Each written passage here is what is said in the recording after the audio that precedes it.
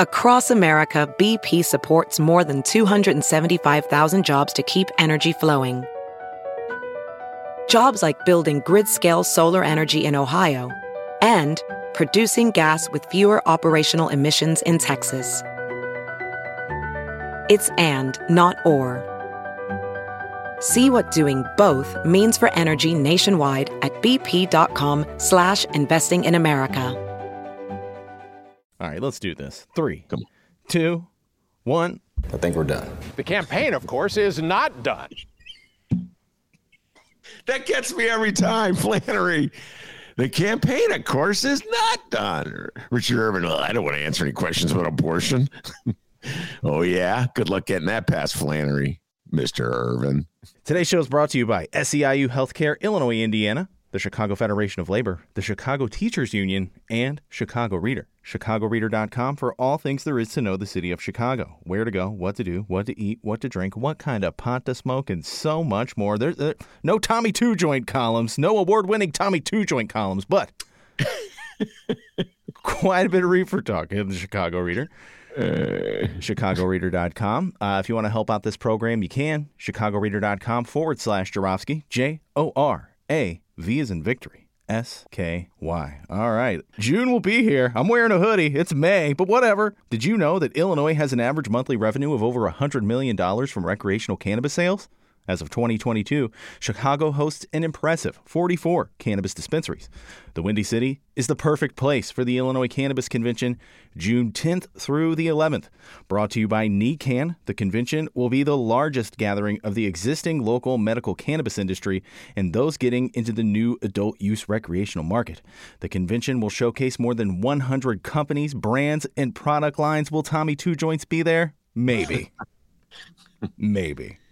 There's also 4 full programming tracks running each day for medical, business, cultivation, and social justice, featuring dozens of expert speakers. Ben will not be one of them, with practical knowledge and advice for attendees of all levels of experience. All are welcome.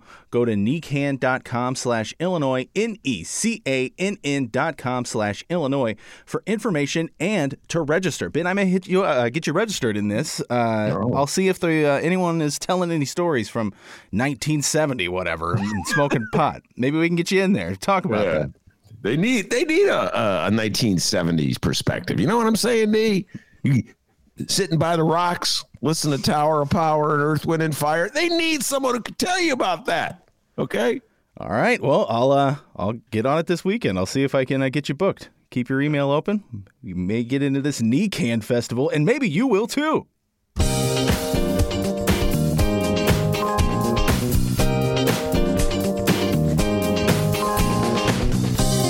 It is Friday, May 6th, and this is the Ben Joravsky Show's Oh, What a Week.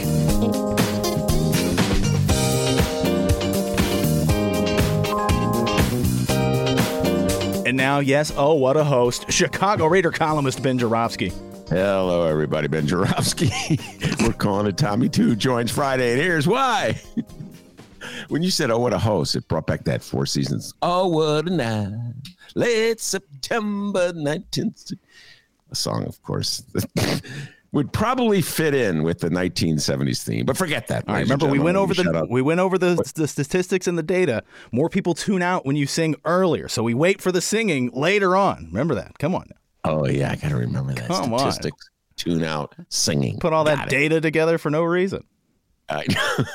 Yes, an extensive, exhaustive study that we did of listenership. Yeah, listeners tune out if I sing within the first 10 seconds. That's it, I'm going. Or if I talk about the Bulls, that's it, I'm leaving. Yeah. Studies show.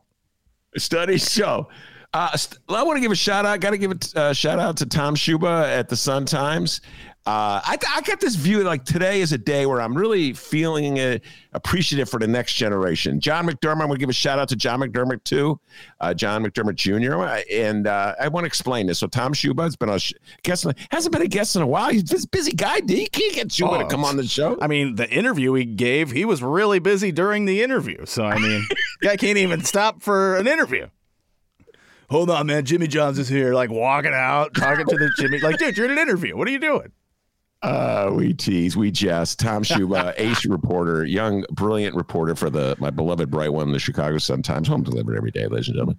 And he just won an award with Stephanie Zimmerman. A shout out to Stephanie as well. She has been a guest on the Ben Joravsky Show, and it was a National Headliners Award, big time nationwide journalism award. And so I knew this because the Bright One sent out a email promoting this, but I also got an email from one of our listeners, Kathy Powers, and she wrote at the top, Tommy 2 joins. I love when my listeners weigh in and show that they're listening. Yes, it's a nickname that Dennis gave for Tom Schuba. Why did he give him that nickname? Good question, listeners. Good question. It's because he knows more about the legalized reefer issue than anyone in the state, including the people running the program. And he exhausted one story after another about legalized reefer. He's branched out. Of course, he's a general assignment reporter, does all kinds of things. But congratulations, young Thomas. We're now going to have to call you what? Mr. Thomas Two Joint? Mr. Two Joint? Sir Two Joint? Three joints? Three? We'll give him a promotion. I also want to give a shout out to John McDermott Jr. And I turned to him. A consultant, political strategist, community organizing strategist, really smart guy, young man. And I turned to him in my hour of need before the show. This is total geekdom. No. But I was taking a look at the site of the new casino. We'll discuss that, ladies and gentlemen. We'll discuss that. Mayor Lori Lightfoot picked the casino site on River West. Gee, I didn't even know that was the name of the area. It's like the near north side to me. No, River West. I think they just made it up. No, it's like some real estate person made it up. Now everyone in TV is going, the site, the lucky winner was River West. Anyway, I was like, is there a TIFF there? And I just said, I'm going to call John McDermott and ask him, because it's like it's just a new generation, D, of activists, scholars, just ne'er-do-wells in general, marginal lefties, my kind of people who are obsessively studying the TIFF program. Most people in Chicago are utterly clueless. They just walk around, I heard about it. I'm not quite sure what it means. So John McDermott, great job for helping me out, sent me maps. I got all this information now, D. Can study it. So it's really good to know, like, there's a year. I just, before I turn it over to you, I want to give a shout out to Mayor of Alindo. Okay, so she works for Public Narrative, and she called me. Don't worry why she called me. She just called me about something else, and we started talking. Turns out she's a TIFF geek. She's like 31 or something like that. So, D, it's good to know that there's a next generation that's picking up the torch. You know what I'm saying? So thank you, John McDermott Jr. Really appreciate the assistance you gave me this morning. All right, enough of that. Well, let's move things over to the man, the myth, the legend, the pride and joy of Bolton, Illinois, who's just been feverishly working all week preparing for this moment of, oh, what a week. It wasn't, because we don't say that anymore. It's just, oh, what a week. Yes, the doctor. How's it going, everybody? Hey, younger generation, enjoy that time in the spotlight while you can. You got about 3 days, and Ben throw you right under the bus. He'll have something to gripe about with you.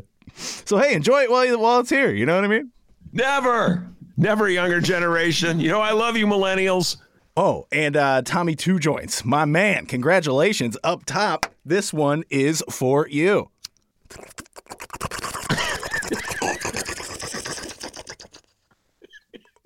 Oh, way to go, man.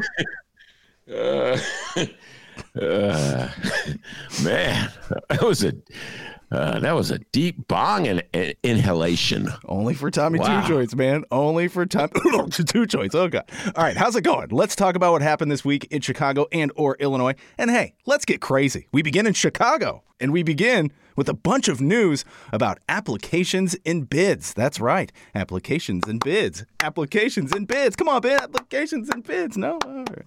Woo, woo. And yes, who would have thought that news about applying and bidding for stuff could be so much fun? Ben, how do you feel about applying for stuff? I always get a little nervous. I haven't applied for a job in so long. I don't even know how you do it. I bet the technology in applying has changed since you have applied for something. That's true. Oh, my God. The internet. Are you kidding? The internet. Yeah, so wait.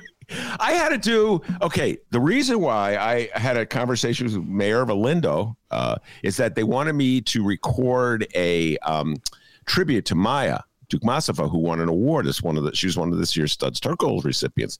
Shout out to Maya. And they asked me to do a introduction online. You know, I'm like, oh, help.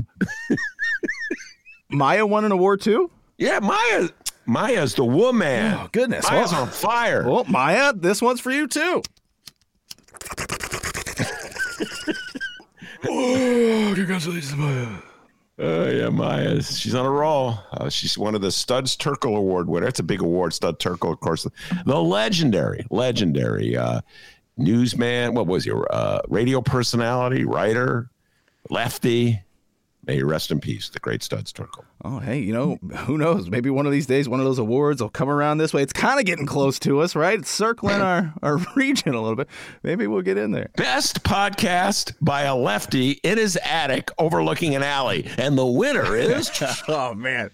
We'd have that one on lock. I feel like some good awards are coming. They're coming our way. I know. They're right around the corner, D. Right around. Like prosperity, it's right around the corner. But seriously, who would have thought that news about applying and bidding for stuff could be so much fun? Ben, you must be excited. Chicago is officially applying and bidding to host the 2024 Democratic Convention. Ben has all his political memorabilia out, all right? He's been talking about it all week. Ben, you are going to be so ready if this comes to town. I'm just going to say it. I know you don't want me to. He brought out his Amy Klobuchar fanny pack. I think he's going to try to get that signed. I don't believe Amy Klobuchar ever was in my top 5, if you recall, T, throughout the summer of 2019. The good old days when the Democrats were having their debates to determine who would be the nominee to run against Donald Trump. I did a running top 5. Remember that? Mm-hmm. And I do not believe that Amy Klobuchar, the senator from Minnesota, who was always haranguing the left for being, too idealistic, too true to their real beliefs. You got to learn to sell out, people. Okay. So I don't think she ever cracked the top 5. Remember Andrew Yang had a moment? Yeah, he was in he may have been like your number 1 for 1 week. No, he wasn't. Bernie was number 1 every week, and Elizabeth Warren was number 2 every week. And after that, it was the one, Kamala Harris. I had a big time Kamala Harris movement until the second debate when your favorite candidate asked her about reefer, and that ended that. So yeah, ate her lunch, man. I remember that. Oh yeah, never forget it. Anyway, so Amy Klobuchar was never in the top 5. All right. And, I'm not going to bring up your Cory Booker Dakota ring. My God, what a nerd. I kind of wish the Democrats had nominated Cory Booker. Really? Yes. He's got a little more vigor than Joe Biden. And we need some vigor. Now, I know it's weird coming from an old man, like to say some guy is old. I realize that's weird. I realize that's ageist. I understand that, listeners. But I don't know, man. We need someone who could just more vigorously oppose MAGA. So I don't know. Maybe I'm being unfair. It's like you need someone who's Bernie, but not quite 80. You know what I mean? I love Bernie. Bernie, it's in his. Is he 80 yet? He's still got the passion. Let's just round up. So, all right, coming to Chicago in 2024, the Democratic National Convention. If we win it, if Chicago wins it, I should say, not we. I'm sure it'll cost us money. But put that aside. It'll be the 3rd of my lifetime, D, and the 2nd of your lifetime. Here we go. For 10 trivia points, Dennis. What year was the Democratic Convention in Chicago when you were alive?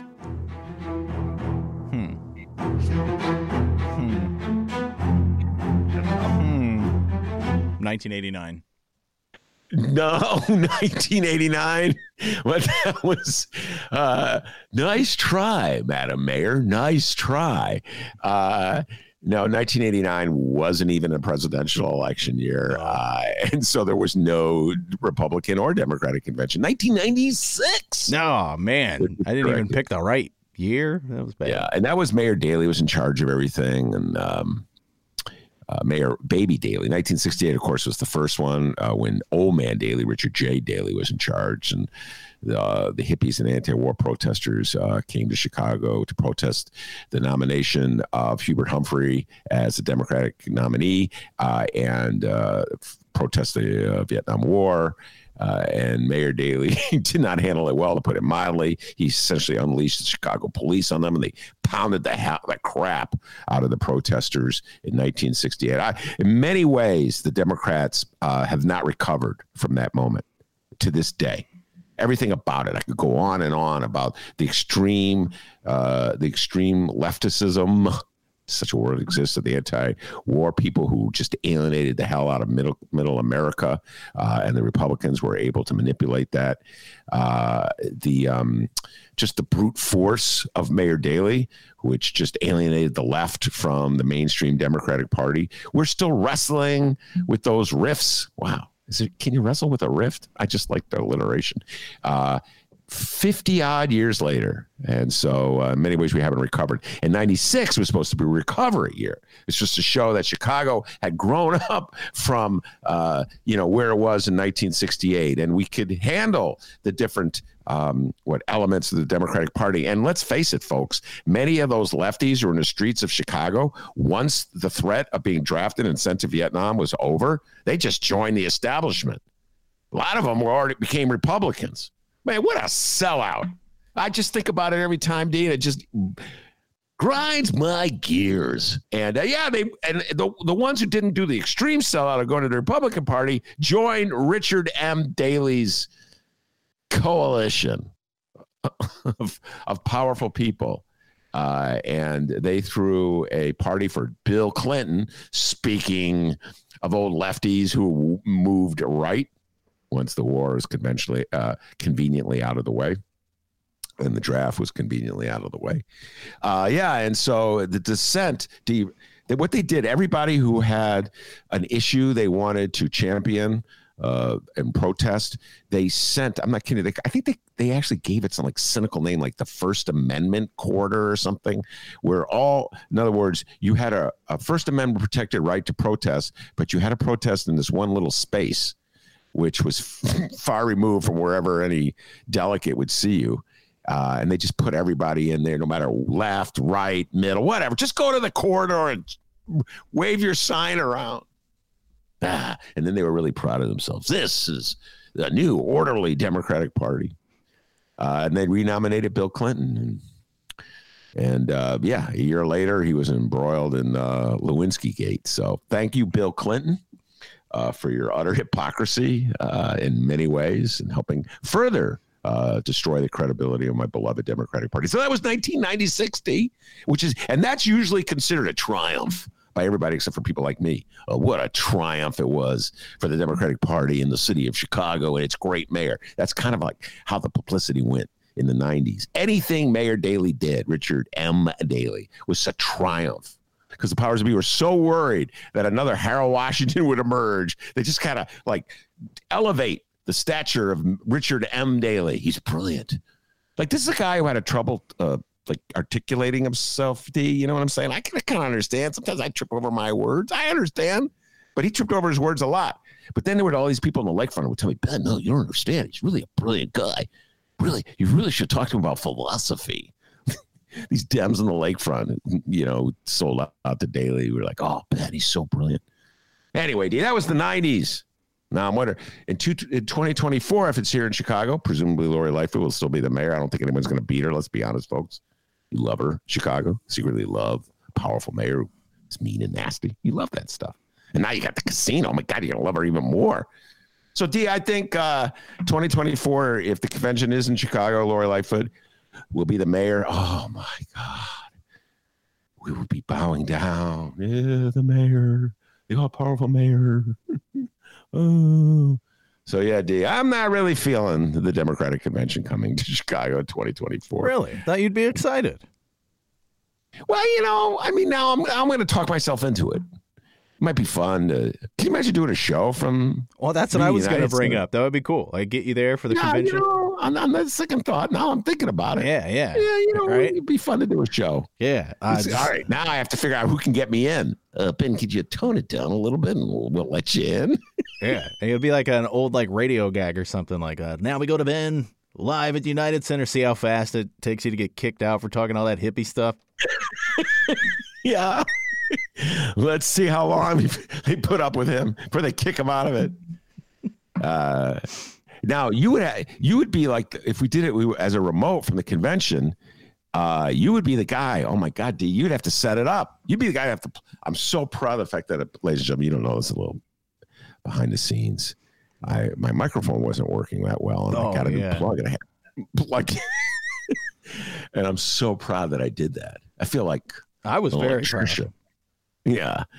But Dennis, you would be the guy who you would have to plug everything in. You know what I mean? This, that, and plug this. Oh, Ben, I'm plugging that in. All right. Oh, they'd stick us in the hippie corner. It'd be fun. It'd be fun. God. They'd stick us we'd be out in the parking lot with the First Amendment corral. Yeah. All right. You with the rest of them. But you know that now I'm talking myself into it. It would be fun. Now I'm talking myself into it, D. Yeah. I would not be officially participating with, bowing down in reverence to whoever the mayor is, but I would be, it would be fun. I'm a political junkie. So I think we can probably get some press passes or something. We can work our way to get in there. But like I said, come on, Gloomy Gus. Yeah, you're right. You know what? I sit corrected. It's a rainy day and I was too gloomy. I'm telling you. Come on, convention. Please let me be in the United Center with everyone else, please. Get that Klobuchar fanny pack out. Come on. Joe Biden will probably be renominated. And so there will be no need to bring out the Amy Klobuchar fanny pack. But anyway, you know who was a big fan of her was your guy, Bill Maher. Yeah, he was. He was. Yeah. Come on, people. She's great. Okay. But anyway, so we got a bid to get the 2024 Democratic National Convention in Chicago, and to sweeten the pot a little bit, the city of Chicago put together what else? A campaign proposal video featuring a local celebrity in hopes to win over the convention selection committee. Everyone loves these things. Isn't that right, Evergreen Park's own Jane Lynch? Did you know that the corn dog was born right here in Illinois? No, Jane, I did not know that. Cheese. Didn't know that either. Who says Jane? I did not know that. I hope he gave a little shout out to Johnny Carson, because that's totally Johnny Carson. I did not know that. Come on, random guy in Jane Lynch commercial. If you're gonna steal from the great Johnny Carson. By the way, Mark Sims shout out. So D, I forget which interview I was doing, but I somehow or other got around to the story of Zaza Gabor. From the Johnny Carson show. Do you know this story? No, I don't know the story. I can't remember. I think I did this. This is a DJ Nate bonus.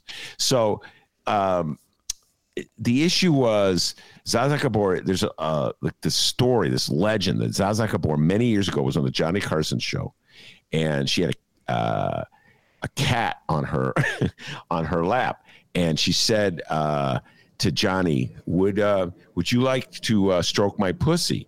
And Johnny said, yeah, if you get the damn cat out of the way. And that's a legend that's been going around. And so I've never heard Johnny Carson say that, so I just figured somebody made it up and attributed it to Johnny Carson. So I mentioned this in an interview. I can't remember who the interview was. And Mark Sims, alert Mark Sims, sent me a video of Jane Fonda on the Johnny Carson show. And Jane Fonda asked Johnny Carson. She repeated the joke, and she said, did this happen? And then it's just classic Johnny Carson. His timing is perfect, as always. He just sat there and he absorbed. You know that face he has, like that funny little face he has when he's just holding back, and then he goes, "I think I would have remembered that. No, I never did that. But I think I would have remembered that." Was the funny part. The crowd, the audience, they're laughing hysterically. Anyway, sorry, I didn't mean to. I don't even know where we were when I went on that tangent. Yeah, listeners, apologies there. That was my fault. I played the Jane Lynch clip. Ben went on a tangent there about the 70s and Johnny Carson. Oh, my God, you're right. It all began with the guy going, I did not know that, without giving any Credit to the great Johnny Carson. You're in rare form today, Jarofsky. Rare form, my man. By the way, how fast would Johnny Carson get canceled in 2022? All right. Oh, yeah. I love Johnny Carson. Love him, D. Love Johnny Carson. And everybody loves these kinds of ads, all right? So this time around, Chicago enlisted songwriter, rapper, poet, Common to help with the pitch. Here's the video from Common.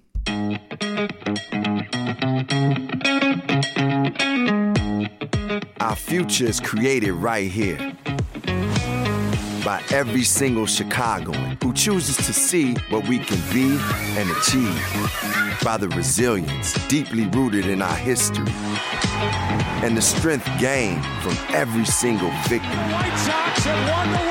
by the vibrant neighborhoods up north, south, east, and west, 77 to be exact, each with unique history, sounds, and tastes.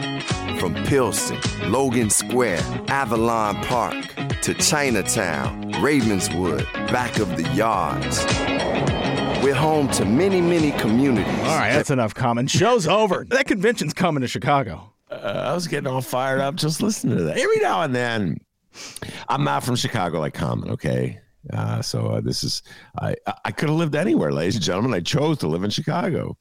What does that say about me? So, I'm still learning the ways of Chicago, and it's an interesting city to learn ways of. But that kind of, even just hearing that, D, kind of made me feel all proud and tingly about the city I chose to live in. I mean, it's just, I was like, yeah, I had to it's interesting they picked the White Sox. I mean, man, it's funny. Like the other teams in Chicago, you're only going to love the White Sox? That's an interesting choice, D. What you're trying to say? My beloved Bulls won 6 in the 90s. We're not going to mention that, huh? The Blackhawks won. Okay, I didn't care, but they still won 3 in this century. And the Bears actually won 1. Let's see if Dennis can do this. I don't think he can do this, ladies and gentlemen. What year did the Bears win the Super Bowl, Dr. D?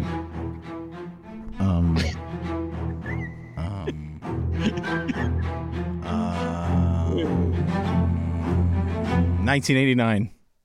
I detect a pattern here. The answer to every question I ask him would be, let's try this. 85. Well, the regular season was 85, but the Super Bowl was in 86. Very confusing. Yeah. Oh, yeah. But you know what? That's good enough. That's good enough. By the way, I just give a shout out to Rick Tellender from the Chicago Sun-Times. And I know a lot of my listeners political. They never make it to the sports pages of the paper. But let me just say a really moving column by Rick Tellender, speaking of the Bears, about Steve McMichael. Rick Tellender, man, he came on the show. He's come on the show a few times. He goes, Ben, I'm stepping back. I don't want to write as much. I've worked too much. The guy comes in once a week and writes a home run column. In my opinion, still the reigning champ when it comes to sports columnist in the city of Chicago. Maybe columnist. So shout out to Rick Tellender, the great Rick Tellender, for that Steve McMichael tribute. You really seem to like that Chicago video. Me personally, I don't know. I prefer ones about corn dogs myself. Did you know that the corn dog was born right here in Illinois? No, Jane, I did not know that. Jeez. Come on, dude. You're going to quote Carson. You're going to quote the king. Attribute the source. Consultants from the Democratic National Committee were in town Monday meeting with hotels to determine the logistics. Mayor Lori Lightfoot said the convention would be an economic boon for the city, creating tremendous opportunities for job creation and business growth. And in the same statement, Governor J.B. Pritzker said $150 million would be poured into the economy, making it a win not just for Chicago, but our entire state.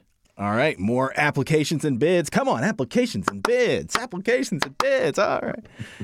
The countdown to Gambletown is underway, and our Chicago mayor has had a few applications and bids coming her way as well. Several applicants have put in bids for a brand new casino in Chicago, and for months, the mayor and her administrative team have been going back and forth on which disgustingly rich company to take money from. Life gets hard sometimes, guys. Well, the mayor announced this week, surprise, no one's surprised, it's Bally's River West. All right. The following comes from the Chicago Sun-Times. Franz Spielman and Mitchell Armentrout. Lightfoot on Thursday confirmed the East Coast gambling company Bally's as her pick to run the city's coveted casino at the busy River West site of the Chicago Tribune's Freedom Center printing plant. And if it wasn't gone already, here really goes the neighborhood. Besides the casino, Bally's proposal at Chicago Avenue and Halsted Street includes a hotel, a 3,000-seat theater, an extension of the Riverwalk, a pedestrian bridge, an outdoor park, an outdoor music venue, a terrace with a large pool spa, fitness center, and sun deck, and 6 restaurants, cafes, and a food hall. The casino giant will give the city $40 million up front for the license and $4 million annually. And Bally's says the development will add more than 3,000 construction jobs and 3,000 permanent casino jobs. But not so fast. Just humor me, Ben. Not so fast. Getting the proposal through City Council will be no small task. Neighboring alderpersons and a vocal contingent of River North residents vehemently oppose the development at an already congested intersection, although Alderman Walter Burnett said he expects a majority of the council will approve the project. Ben, your thoughts? Okay. So many thoughts. This is the very initial stage, ladies and gentlemen. So no details have been provided. So let me just take the last statement first. Not so fast. The city council may not reject it. Right. Oh my God. Yeah, right. Yeah, sure. Any man. I'm sorry, man. Come on. Whoever wrote that sentence, do you think people, when they write something that's utterly absurd, laugh? You know what I'm saying? Not so fast. Well, that was me. Like city council is going to reject a casino bid, right, D? I wrote, but not so fast. But I know what you mean. Oh. All you got to do is say, you want to go down in history as the alderman who killed a casino? And that'll pretty much win over the votes. Remember, I love this story. Scotty Waguespack tells it. 32nd Ward Alderman Scotty Waguespack. This is back when the Mayor Daley had the insane idea of bringing the Olympics to Chicago, and it would require literally writing a blank check to the International Olympic Committee, essentially Chicago promising to cover all costs of an Olympics. Like Brazil had the Olympics, but the whole country was paying for it. No, the city of Chicago was going to pay for the whole thing themselves. Everybody was aboard to get that blank check written and required approval of the city council. And so it was 49-1. When the vote began, with Scott Waguespack on the fence. He wanted to vote no because he knew, as a good government reformer, that it was just going to mean bankruptcy for the city of Chicago. And Richard Mell, who was his seatmate, the veteran Richard Mell, who pretty much did whatever any mayor asked him to do, any mayor who wasn't Harold Washington, that is, told Scott Waguespack, they will kill you if you vote no. Scott tells his story. He loves telling his story. They will kill you. I'm not quite sure Mel was being metaphorical when he said that. But the pressure applied to Scott was so intense. They needed 50-0 to send a message to the International Olympic Committee that Chicago would spend any amount of money raising taxes, no matter how high they would go, for the Olympics. And so Scott buckled and voted. He was the 50-0. Thankfully, Brazil got the Olympics, and the rest is history. So in this particular case, I do not believe, D, that they'll have trouble rounding up the 25 votes. Remember, it's 25 votes you need because the mayor would be the 26.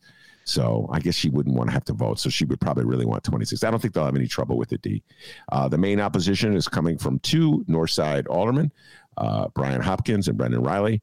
And their objections are the traffic it would cause, the congestion it would cause, the uprooting of normal life in their area. Walter Burnett, it's just the way our map is carved out.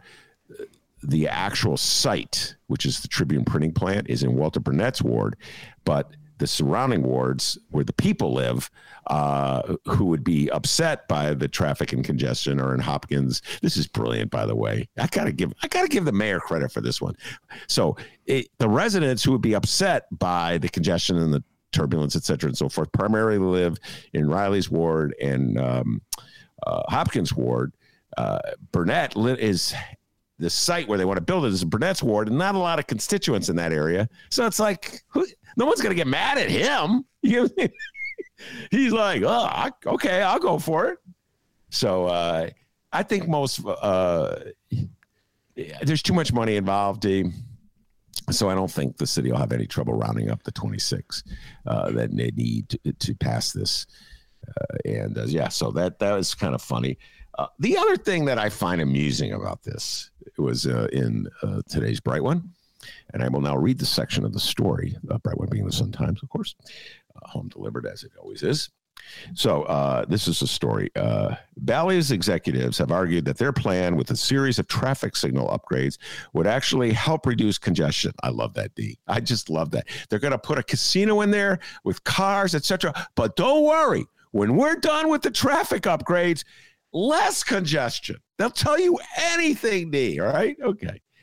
Supporters note the property already is zoned for a much denser development than the casino, blah, blah, blah. Bally's will foot the bill for those infrastructure upgrades, according to Jeannie Huang Bennett, the city's chief financial officer. No tax increment financing district will be created for the corporation either, she said during an interview with the Sun-Times editorial board shortly after the casino announcement. Folks, I really doubt the total veracity of that sentence. And let me explain why. It's written like it was written by a lawyer. No tax increment financing district will be created for the corporation either. Created, as opposed to already existing. There's a whole bunch of TIF districts that exist around the proposed site, which is a printing plant, by the way, where the Tribune used, well, I guess they still print newspapers there, but will be out of business. They won't be printing them, obviously. They'll be torn down. So part of this project means you have to tear down the printing plant. Part of this project means you will have to remediate the land because it's industrial zone. It's been industry for years. So Lord knows what kind of toxics are in the ground. Part of this, there's a railroad track there. You know, they want to cover up that railroad track. And then you got the infrastructure needs, like the traffic signals and street, rebuilding the streets to accommodate the traffic, et cetera, and so forth. You mean to tell me this casino is going to pay for all that? I don't think so. So at some point, the city is going to have to come clean on what it's going to cost to build this thing and who's going to pick up the price. And my bet is, D, that they're going to try to finesse it in such a way as to make it seem like none of the public costs to accommodate this site are actually accommodating the site, and that we would be spending this money anyway. This is what they did with Lincoln Yards. You know, well, Ben, we had to rebuild a bridge. We had to rebuild that bridge. Okay. So we didn't do this for Lincoln Yards. We just had to rebuild the bridge. They always say that. No new money is being spent for this. No new public money. It's stuff we would have done anyway. So that will be the argument put forth as we head off. And they're hoping, D, that, most Chicagoans will view this the way most Chicagoans view most development deals. If it's not in their backyard, they don't pay attention and you can get away with a lot. So, and the public's been told that TIFs don't raise your property taxes. And so the public kind of believes that if they think about this at all, even though, of course, TIFs do raise your property taxes. That's how they work. And so I got a feeling, to quote the Beatles, that they won't have any trouble getting this through the city council. And I got a feeling, to quote the Beatles again, that nobody will be writing about the property tax impact except for, a lefty writer for the Chicago Reader, except for that guy. But other than that, D, smooth sailing for the casino. It just seems like that one last little chunk of Halstead, it's gone. You know what I mean? You had Cabrini Green there up north. Now it's just... This all began, ladies and gentlemen, to Dennis's point, again, right around the time we had that convention. 1996. That's when the plan for transformation was created. And that was the idea that to help poor people who were in high-rise CHA projects, we would move the poor people, tear down the projects, and then move them back to really nice housing. Once the projects were torn down, well, they didn't do this. Didn't do the second part of it, the moving the people back. The whole point of the thing was to move them out and tear down the projects and then build other things there. That was the whole point. And so, yes, Dennis, good memory. That whole area has been, as they say, transformed. It doesn't bear any resemblance either ethnically, racially, economically to the community that existed when I moved to Chicago in 1981. Yeah. And so you're absolutely correct. And now they're just doubling down by putting a casino there. And it's funny because the residents who live in the area now are living there in part because of the transformation that was created when they moved the poor people out. And so now the residents who live there now are claiming like this, like ownership to the area. You know what I mean? That's how it goes in Chicago. This is our community. Yeah. You know, like, whoa, wait. What about when they moved all the other people out? That's Chicago. That was considered progress. Oh, moving poor people out? Oh, that's a good idea. We got to do that. Now they want to put a casino there. They're like, all these rich people are like, hey, wait, what about the sunlight that comes into my window? It's going to be blocked by this. What about the traffic? I won't be able to get over to the yoga studio. I remember doing a story in the 90s about development in this neck of the woods. And it was a young white man who recently moved to the area, was complaining about a TIF. Anyway, and he said, I'll never forget this, he said that he really believes that Mayor Richard M. Daley would listen to him, his complaints, when he read them in the Reader. This blew my mind that this kid said this, because he believed that Richard M. Daley really was concerned about people like him. And so that his concerns about the overdeveloping the area, which, of course, Mayor Richard M. Daley didn't listen to at all. They completely redeveloped the area, would be stopped if he just read the one article in the Reader, which is so bizarre because if you want to get something through to Richard M. Daley, you would not put it in the Reader. He would just do the opposite. But it just gives you an idea of where Chicago's mentality was in the 90s, D, and also how long that gentrification process has been going on. We will be discussing this for a long, long time, I know. We'll be bringing on all kinds of people with different opinions. You know, I'm all over the map with the casino itself. That's where we're at. I like big construction projects. People love to gamble. I would to oppose a casino because it's a vice. You know, just, I don't know. I can't do that. It's, you know what I mean? I realize that people love to gamble. So to stand here, they're gambling anyway. They're gambling on their phone. I know some of my closest friends are routinely gambling on their phones. So it just sounds absurd to be against the casino. The notion of using casino monies to pay off obligations, to be dependent on them, really rubs me as the wrong way to do things. It just strikes me as a bad policy. And to tell people, as Walter Burnett is saying, that somehow or other this will enable us to forego a property tax hike is utterly absurd. We're probably going to end up paying property taxes to build the casino, as I said before, to prepare the land to build the casino. So I only hope, D, we talked about this yesterday with Teresa Cordova, who was on the show. I only hope that somewhere, someplace, somebody does a cost-benefit analysis to see how much it's going to cost in public dollars to build this casino versus how much we stand to gain. And I don't believe an accurate, objective analysis of that will be done. It's because just people want the casino. The mayor has decided this is where the casino will go. And so, deal, done, let's move on. Don't ask questions. Well, you sound a little conflicted. When it's open, look for Benjarovsky outside the casino, going in and out the door, not knowing what the hell to do. Do I go in? Do I go out? I don't know. I'm not a casino guy, D. I can tell you that. The guys on my bowling team are like, at times, let's go down to Hammond. And I'm like, you guys, I'm not a casino guy. I don't like them. I went to Vegas once. I never told you that. And Oh, really? Not for me. Once? Yeah.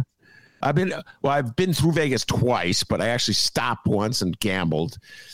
And I was like, I was more of a horse track guy. I like to. Yeah, I don't like it either. I went to there's a riverboat gambling casino in Alton, and I went like one. You would think I've been like all the time, man. It's an Alton. I went one time, and it was like for 5 minutes. It's like, I don't like this. I gotta go. They allowed cigarette smoke for a long. I don't know if they still do, but oh god, you go. Oh my, look at whoa. Yeah. So especially on that riverboat one. The rules of the river. You can smoke all day. Trust me. I'm not a casino guy. What can I tell you?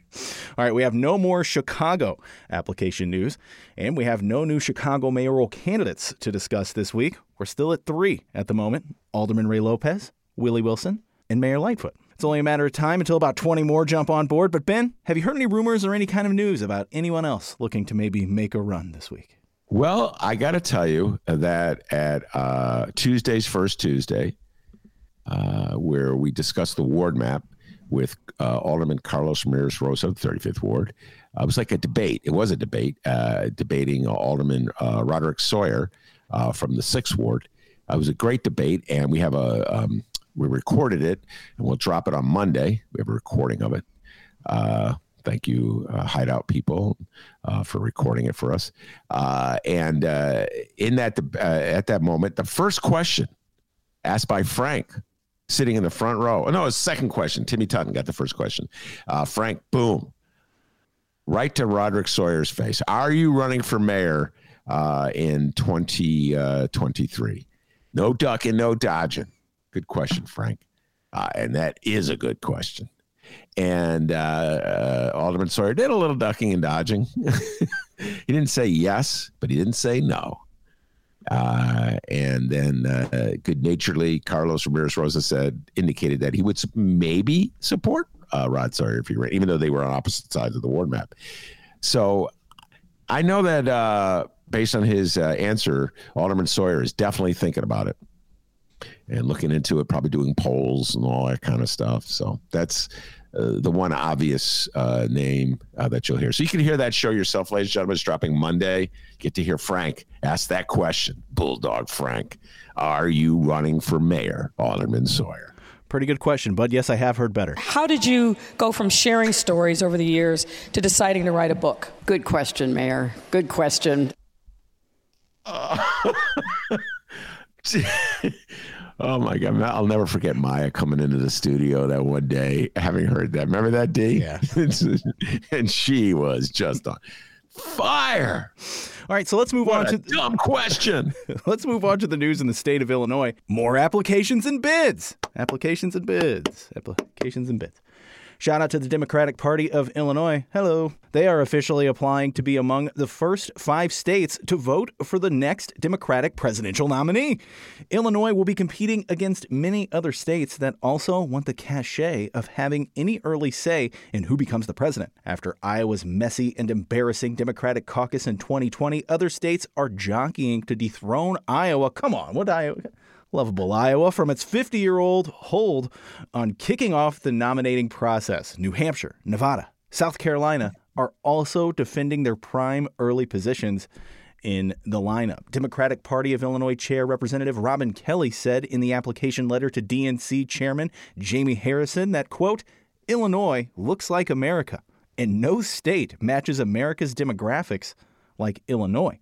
We have another quote from J.B. Pritzker. Pritzker said, quote, in more ways than one, Illinois perfectly encapsulates the shared values of the Democratic Party. Oh, yeah, that's right. In case you didn't know, he really loves Illinois. He continued, our state has led the Midwest and the nation in protecting a women's right to choose, raising the minimum wage, fighting climate change, expanding access to affordable health care, and protecting voting rights.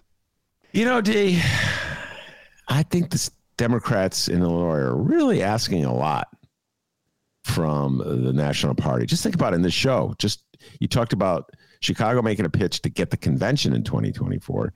And now the state of Illinois Democrats want the party to make Illinois the first state to have a primary. So a major role in determining the candidate. Now, we all know determining the candidate is not going to be that significant this year. Let's be honest, ladies and gentlemen. All things being equal, I'm pretty sure that Joe Biden will be running for re-election. So I don't think there'll be any significant challenge to him. So it won't be as pivotal as it is when, let's say, there's a Republican in office or it's an open seat and, it's wide open primary. I understand that. But you know what I'm saying, D? It's asking a lot. You're asking, okay, be number one state to open up the election season, and you want the convention. Got a feeling it's going to be one or the other. You know what I mean? Because they got to spread the goodies out. And also, Illinois is considered a blue state. So it's like Biden doesn't need to do any favors in Illinois to, convince voters as much as, let's say, Michigan or Wisconsin or Pennsylvania or North Carolina, et cetera, and so forth. So I don't think they're going to win this one and win the convention, one or the other. That's my guess. Come on, Illinois. Love thy neighbor. It's rude. By the way, can I just give a shout out to Iowa? I know they screwed up the caucus really bad last time. It was a total embarrassment. I understand. But the Iowa caucus is fun. I attended a caucus in 2008 where Obama was victorious. It's a lot of fun. And it's, oh, my God, if you're a political junkie, it is just, it's like for me eating fried chicken and pizza.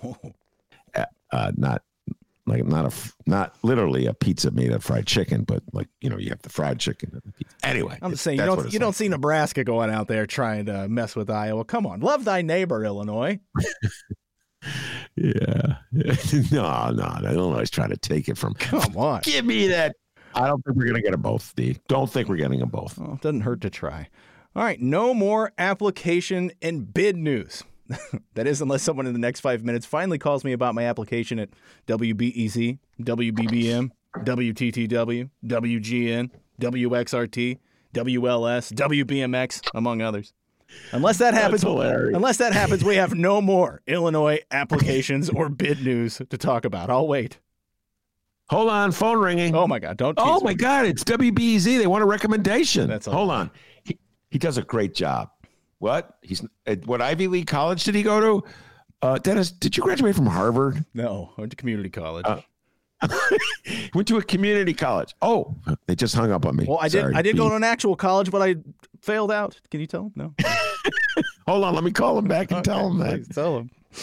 Real college was real hard. Okay. So yeah, no more application news. It's time for a 2022 Illinois primary election candidate update. This is a 2022 Illinois primary election candidate update.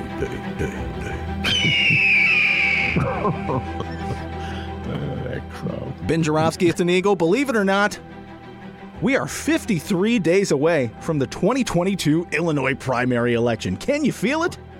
Yes. Oh, yeah. Sounds like you really feel. Yes. Yes, I feel it. It's true. 53 days until our Illinois governor finds out which Republican he's going to be running against in the primary. The enemy is you. Oh, easy, Tiger. And if you're... And hey, if you're new to the program or if you haven't really been following this race or any of the primary elections at all, I'll catch you up real quick on this governor election, all right?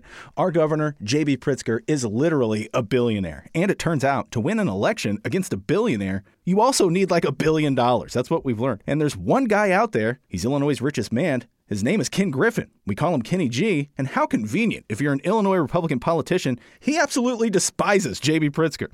Now, I don't know, maybe it's because he's scared or something, but Griffin won't actually run for governor himself. But what he will apparently do is fork over a ton of money to one Republican candidate and spend however much money it takes to unseat J.B. Pritzker.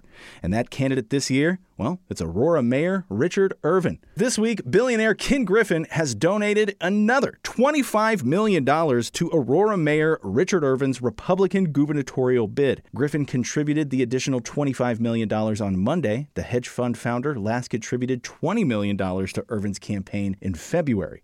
Campaign records through March show Irvin has spent $10.1 million on media placements. He had raised $22.8 million, which included Griffin's earlier $20 million.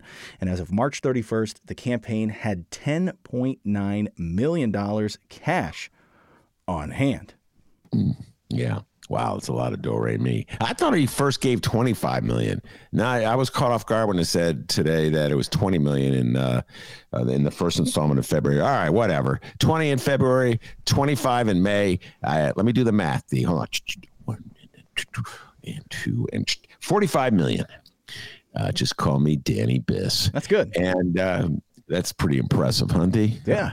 I can edit it and it'll sound even quicker. How about that? It's hilarious. $45 million, ladies and gentlemen. Now that raises this issue. Is what's more valuable? $45 million in cash or Donnie Trump's endorsement? And that's the reality, D. See, Richard Irvin, as I never get tired of discussing, is basically a centrist Democrat.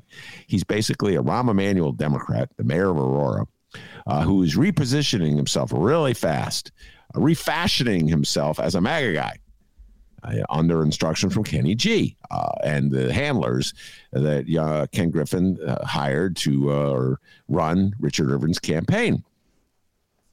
And so they've said you cannot possibly win the Republican nomination, courting the votes of MAGA, as a Rahm Emanuel Democrat or a Mitt Romney Republican, which is the same thing. So what you have to do is go MAGA. So Richard Irvin, ever since, has been going MAGA, even though his entire record before this had him placed as a Romney Republican, Emanuel Democrat type. So I've always believed that absent Donald Trump's endorsement, the money of Kenny G would be enough to get MAGA to elect Richard Irvin. They see the commercials, they're not really paying that much. They're typical voters. They see it on TV, they go with it.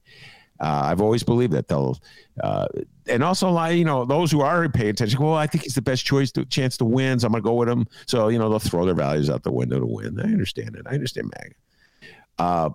But the wild card, if we're gambling reference there, huh? Tying it all together. You like that? Yeah. Bally's. Some poker games you play where there's a wild card. Anyway, I believe the wild card is Donald John Trump, as he proved in the recent Senate primary in Ohio, where he got J.D. Vance, who went from third, I think, in the polls to winning it. His endorsement carries a lot of weight with MAGA. And so if Donnie Trump comes in for Darren Bailey, and that's who he would probably endorse, since, as I like to point out, Darren Bailey, the state senator from downstate Illinois, the hog farmer, even though he's not a hog farmer, is the maggiest MAGA person in the campaign. So if anybody deserves Donald John Trump's endorsement, it's DB. We all know that. Now, will Donald John Trump put his credibility on the line, go up against a huge party funder like Kenny G? I don't know, D. You know what I'm saying? You hear that knocking sound? That's Donnie's knees knocking.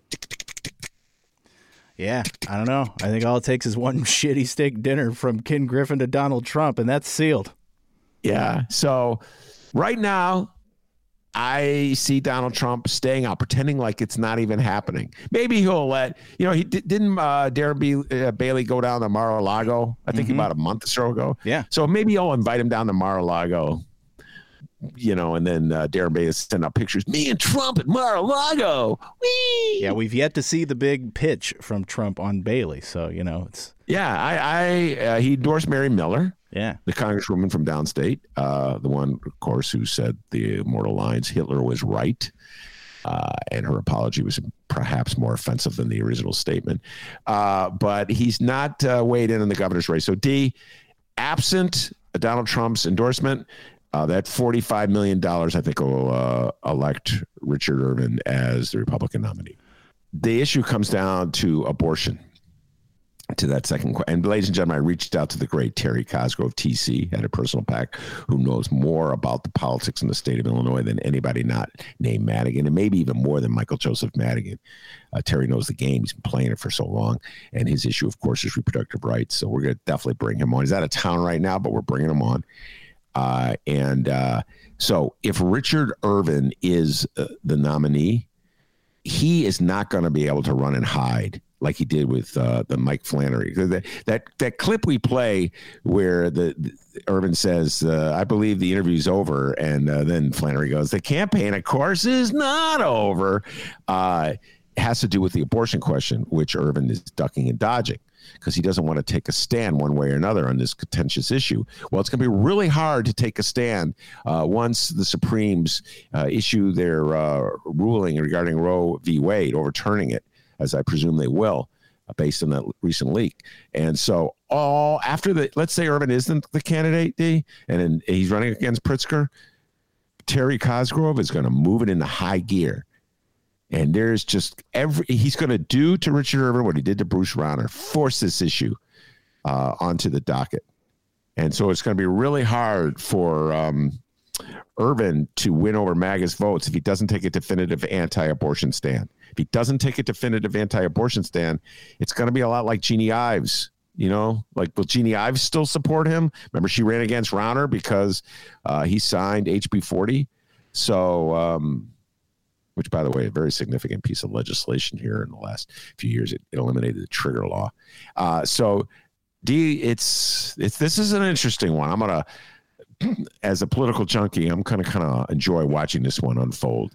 And Terry Cosgrove will be in the middle of it all. We'll have him on in a couple of weeks. All right, so Illinois' richest man, Ken Griffin, backed Aurora Mayor Richard Irvin again with a $25 million donation. Irvin's campaign declined to comment on the latest influx of Griffin's cash. I think we're done. The campaign, of course, is not done.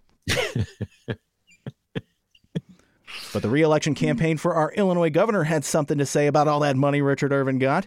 Campaign spokeswoman Natalie Edelstein said in a statement that Richard Irvin is in trouble and Ken Griffin knows it. Voters can see this exactly for what it is. 25 million reasons for Irvin to keep hiding. That's pretty funny. Whoever came up with that line, pretty good line. Yes, hiding is that he's not participating in Republican debates. He's not meeting with reporters. He's doing what a candidate who has $45 million now in the bank account does. He does not dignify his opponents by appearing with them. He relies on saturating the airwaves with commercial so that some voters will think he's the only candidate running. And he stays away from difficult, contentious issues like abortion rights. That's what you do when you got Kenny G's $45 million in the bank.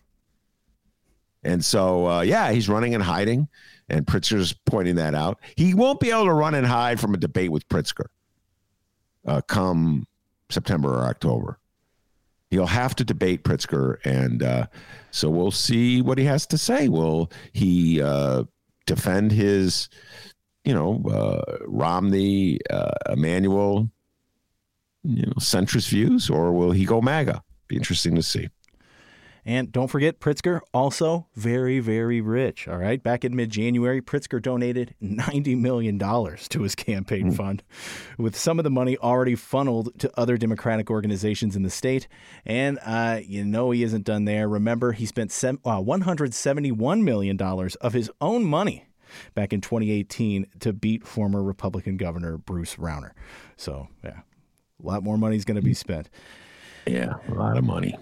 Now, you're probably not after hearing about that huge donation, but if you're wondering which Republican gubernatorial primary candidate is gaining the most traction and popularity in the race, listen up. An opinion poll came out this week, and according to this thing, it's Richard Irvin. Richard Irvin is leading the pack. A quick look at the poll here. This comes from Core Strategies. 17% were polled in Cook County, 28% in Chicagoland suburbs, 55% the rest of the state. All right, so you know how these polls kind of work. Our three choices are favorable, unfavorable, and everyone's favorite, not sure. Very popular choice. You don't think about it. It's a sleeper, but not sure. Really does kind of run a lot of these elections. So here are the results from the poll. First up, Richard Irvin. Richard Irvin, 30% unfavorable, 42% favorable, and 29%, I don't know, unsure. Yeah, 42% favorable after all those commercials. That's not great. And it gets to what I was talking about earlier. MAGA is the central force in Republican politics, and he's not a MAGA man. He's trying to convince people that he is with that commercial that says, look like me, think like us, which I talked about at length and wrote a column about. So I'm not surprised, that his unfavorables are that high, even with all the Kenny G funded commercials he's been airing. You're asking MAGA to take a guy who's not pledging allegiance to MAGA. You know what I'm saying? It's a little difficult. It's like there's really nothing like it, so I'm not even going to make an analogy. But yeah, I'm not surprised his unfavorables are that high. So Richard Irvin, that's the lead there. He kind of, I guess, won the poll. We're going to work our way back from the rest of these here. So how about Max Solomon? Or as many know him as who? Solomon, all right? 10% favorable, 13% unfavorable, 77% unsure. Yeah. You count me in the unsure. I never heard of the guy until Dennis mentioned him. Max Solomon. All right. Next up, Paul Schimpf. Paul Schimpf. Well, this isn't good. Paul Schimpf, 9% favorable, 12% unfavorable, 79%. Who the hell is this guy? Yeah, that's hilarious and totally understandable because nobody ever heard of him either. Yeah, Schimpf had the lead in unsure. and a lot of the voters still think, they're as confused as I am. A lot of the voters think he's one of the Three Stooges. That is true. I hear that a lot where I go, isn't that guy in the Three Stooges? No, it's not the Three Stooges. Okay. Up next, can he be a good governor? I don't know. Can he run a good campaign? Apparently not. But I can tell you one thing. This guy can pave the hell out of a parking lot and can play a wicked game of ping pong. Turns out that doesn't matter. It's Gary Rabine. Gary Rabine, 15% favorable, 15% unfavorable, with 70%. I don't know who the hell you're talking about. You know what I'm starting to realize from this poll, D? What? Not enough MAGA people are listening to the Ben Joravsky Show. Apparently not. We've been talking about these guys for weeks. Come on, MAGA. Tune in. All right? You want to know what's going on, you got to listen to our show. So, Gary Rabine, 15, 15, and 70. We have two more candidates left, and up next, Ben's boy. They call him Sully, Jesse Sullivan. Jesse Sullivan, so far in this race, 27% favorable. Okay. 24% unfavorable. That leaves 49% saying, Sully, well, who are you talking about, that guy that drove a plane into the river? No, it's Jesse Sullivan. They don't know who he is. Yeah, well, Jesse, you notice the don't know who he is lower here because he's got some money to air some commercials. So, that just tells you, if you really want to know like these other guys, you got to like take the deep dive and listen to the Ben Joravsky Show, right? Or read Shia Kapos or Rich Miller or something like that. It requires a little effort. Whereas if a guy has money for commercials, all you got to do is watching, some random show on TV, and it comes right to you. You don't have to do anything. It's easy. Yes, I'm a typical voter in the state of Illinois. I'm just going to watch this TV show and learn things by watching paid propaganda. So, yeah, I'm not surprised. He's aired a few commercials, right? So people know who Jesse Sullivan is. I have to say, this poll, I think it came out at a great time. I think it's kind of telling of this primary thus far. I really do. Up next. Hey, friends, are you ready for government to dictate and control your lives again? You're one step closer. J.B. Pritzker, our tyrannical governor. That's right. Darren Bailey, baby. Darren Bailey, at the moment, 31% favorable, 19% unfavorable, split right down the middle on I don't know who the hell you're talking about. Unsure. So what was the unsure 19%? Unsure 50%. Oh, 50%. Wow. Damn. Wow, I'm a little unsure about the unsure there. MAGA's not paying attention to anything. If they don't see it on TV. Wow. D, that tells me a lot right there. Going back to what I was saying maybe a month or two ago, I don't know if this MAGA vote's really going to show up. Only if the way it'll show up if Donald Trump endorses Darren Bailey. You know, by the way, if Donald Trump wimps out and endorses Richard Irvin, I'll be laughing. Oh, he's going to. You know, that means he's going to the money like all the rest of them. But that's interesting. 50% unsure as to who he is. And I'm a little disappointed with you, MAGA. This guy's been on the front line for you. He was the one who walked out. Remember? No, Madigan, didn't Mad Dog kick him out of the General Assembly meeting they were having for not wearing a mask? Oh, my Lord. He paid the price. He was kicked out of a meeting by Michael Joseph Madigan. You don't even know who he is. I mean, like, I'm sick of it. Dude, Darren Bailey went to Mar-a-Lago. Do you think if Donald Trump saw it, he would have endorsed him? You know what I mean? I don't think Donald Trump felt it. You may be right, D. I'm not feeling you, Bailey. I don't think he right now, he just thinks, I can't win. I'm not going to gain anything. I got no leverage here. That was his moment. 50%. That was his moment. I guarantee Donald Trump, that was his big moment there, and he didn't impress Donald Trump. Yeah. Well, I don't think I wouldn't phrase it that way. I would say Donald Trump is a little more calculating than it. The issue is not whether he impressed him, in my humble opinion. The issue is if Donald Trump sees he can get something out of this. So, like, Donald Trump took a little bit of a gamble in Ohio, but he figured he'd look like the kingmaker in Ohio. You know, D, what if he he takes a risk and he endorses Bailey, and then Irvin wins? Then Donald Trump's not the man. Yeah.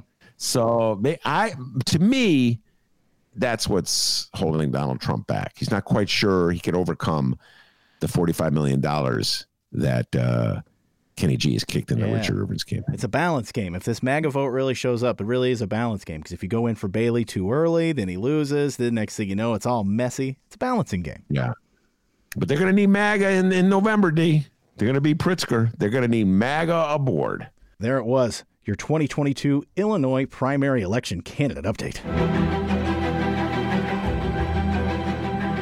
This is a 2022 Illinois primary election candidate update. All right, and Ben, what do you say we ended out with an ad, huh? Oh, okay. Yeah, let me ask you a question. Do you like hot dogs? Yeah, I love hot dogs. Who doesn't like hot dogs? The Cook County Assessor's race is officially on because we officially have an ad from one of the candidates in the Cook County Assessor's race. His name's Fritz Kagi. He's the incumbent. He made an ad. It's about hot dogs. The noises are kind of gross. Now, Ben, do you know who's in this race right now at the moment? Yeah, Steele. He's running against the president of the Water Rec Commission. And as you recall, I once lobbied to be the head. Well, no, just to be a commissioner. I know a lot about water. If I recall, and, dude, I was running your campaign. But there was a Fritz Kagi. Oh God, I have an embarrassing moment here, D, to account for. Who showed up? Somebody who worked for Fritz Kagi showed up at the hideout. When was it? On Tuesday, and it said, "Yeah, I work for the assessor." Indeed, this was a baby boomer moment. I go, "Oh, Jim Houlihan." And the guy looked at me like, "Are you crazy?" Jim Houlihan hasn't been assessor since 2000. I don't know that. You know what? I'm just going to say, youngsters, that will happen to you. You put so much information in your head that sometimes you just lose track of where you are. And all of a sudden it's 2008. Oh, yes, of course. Jim Houlihan, the assessor. But no, the assessor is Fritz Kagi. He beat Joe Barrios. And Carrie Steele is running against him.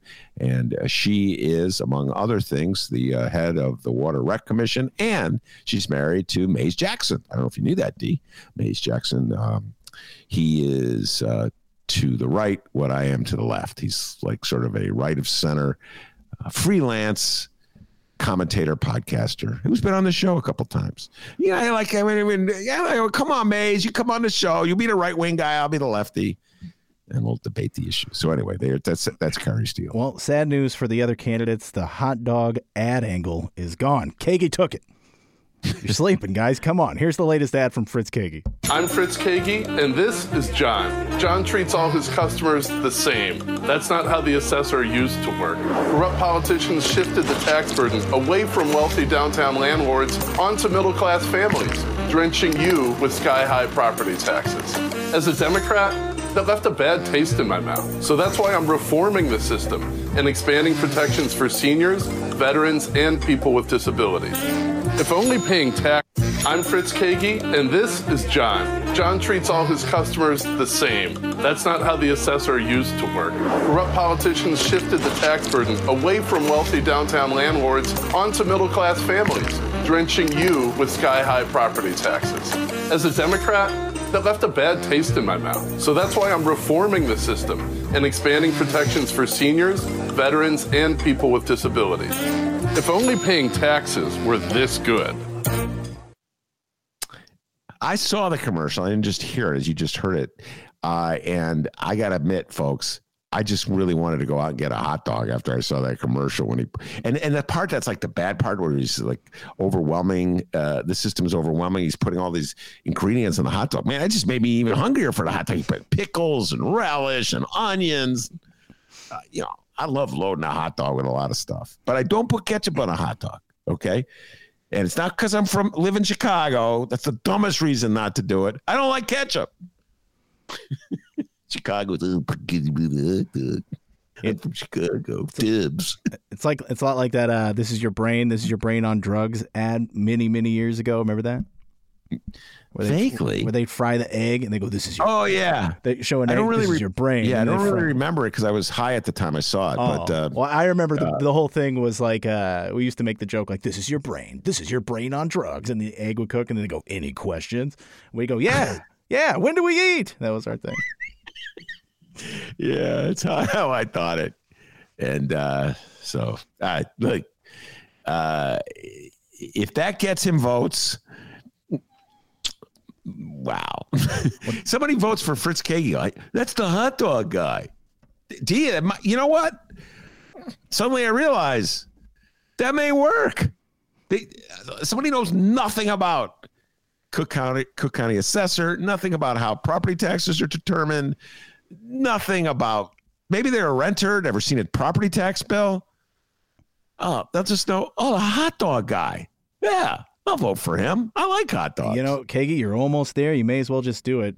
Create a campaign. Vote for me. Get a free hot dog. How about that? Wow. Winner. Winner circle. I got a million of them, D. All right. So there you are, everybody.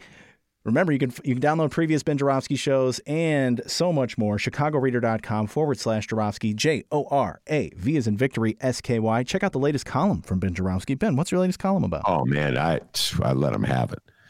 My latest column is about how Whole Foods left Englewood. The Amazon owned Whole Foods left Englewood. And meanwhile, the city, is throwing millions at gazillionaires, always proposing and to give more money to rich people like Amazon's Jeff Bezos.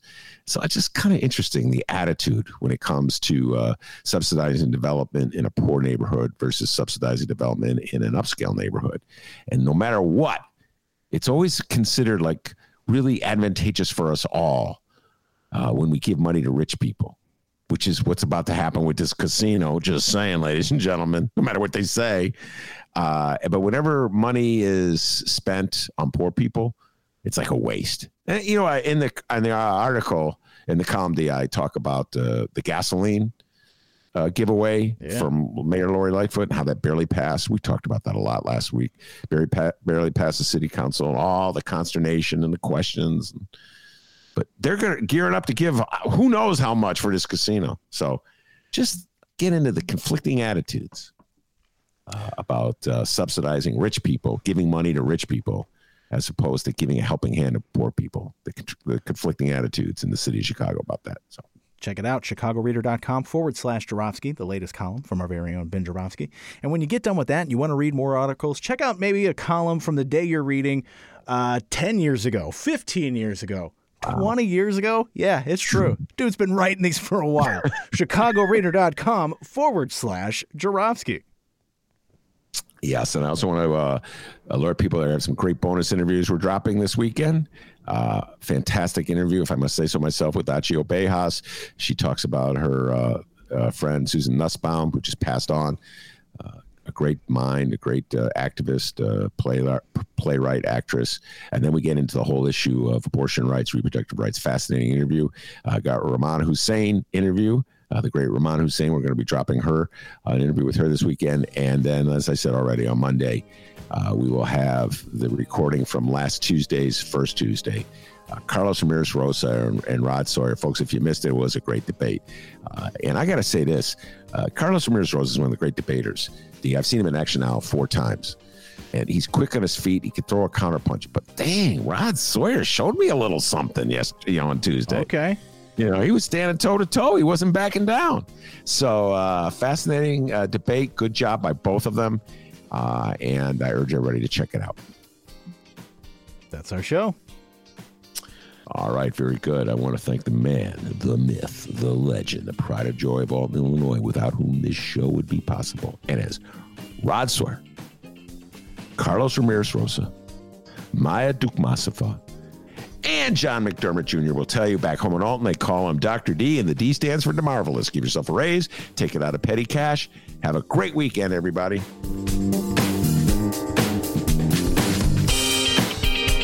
Hey, friends, are you ready for government to dictate and control your lives again? You're one step closer. J.B. Pritzker, our tyrannical governor,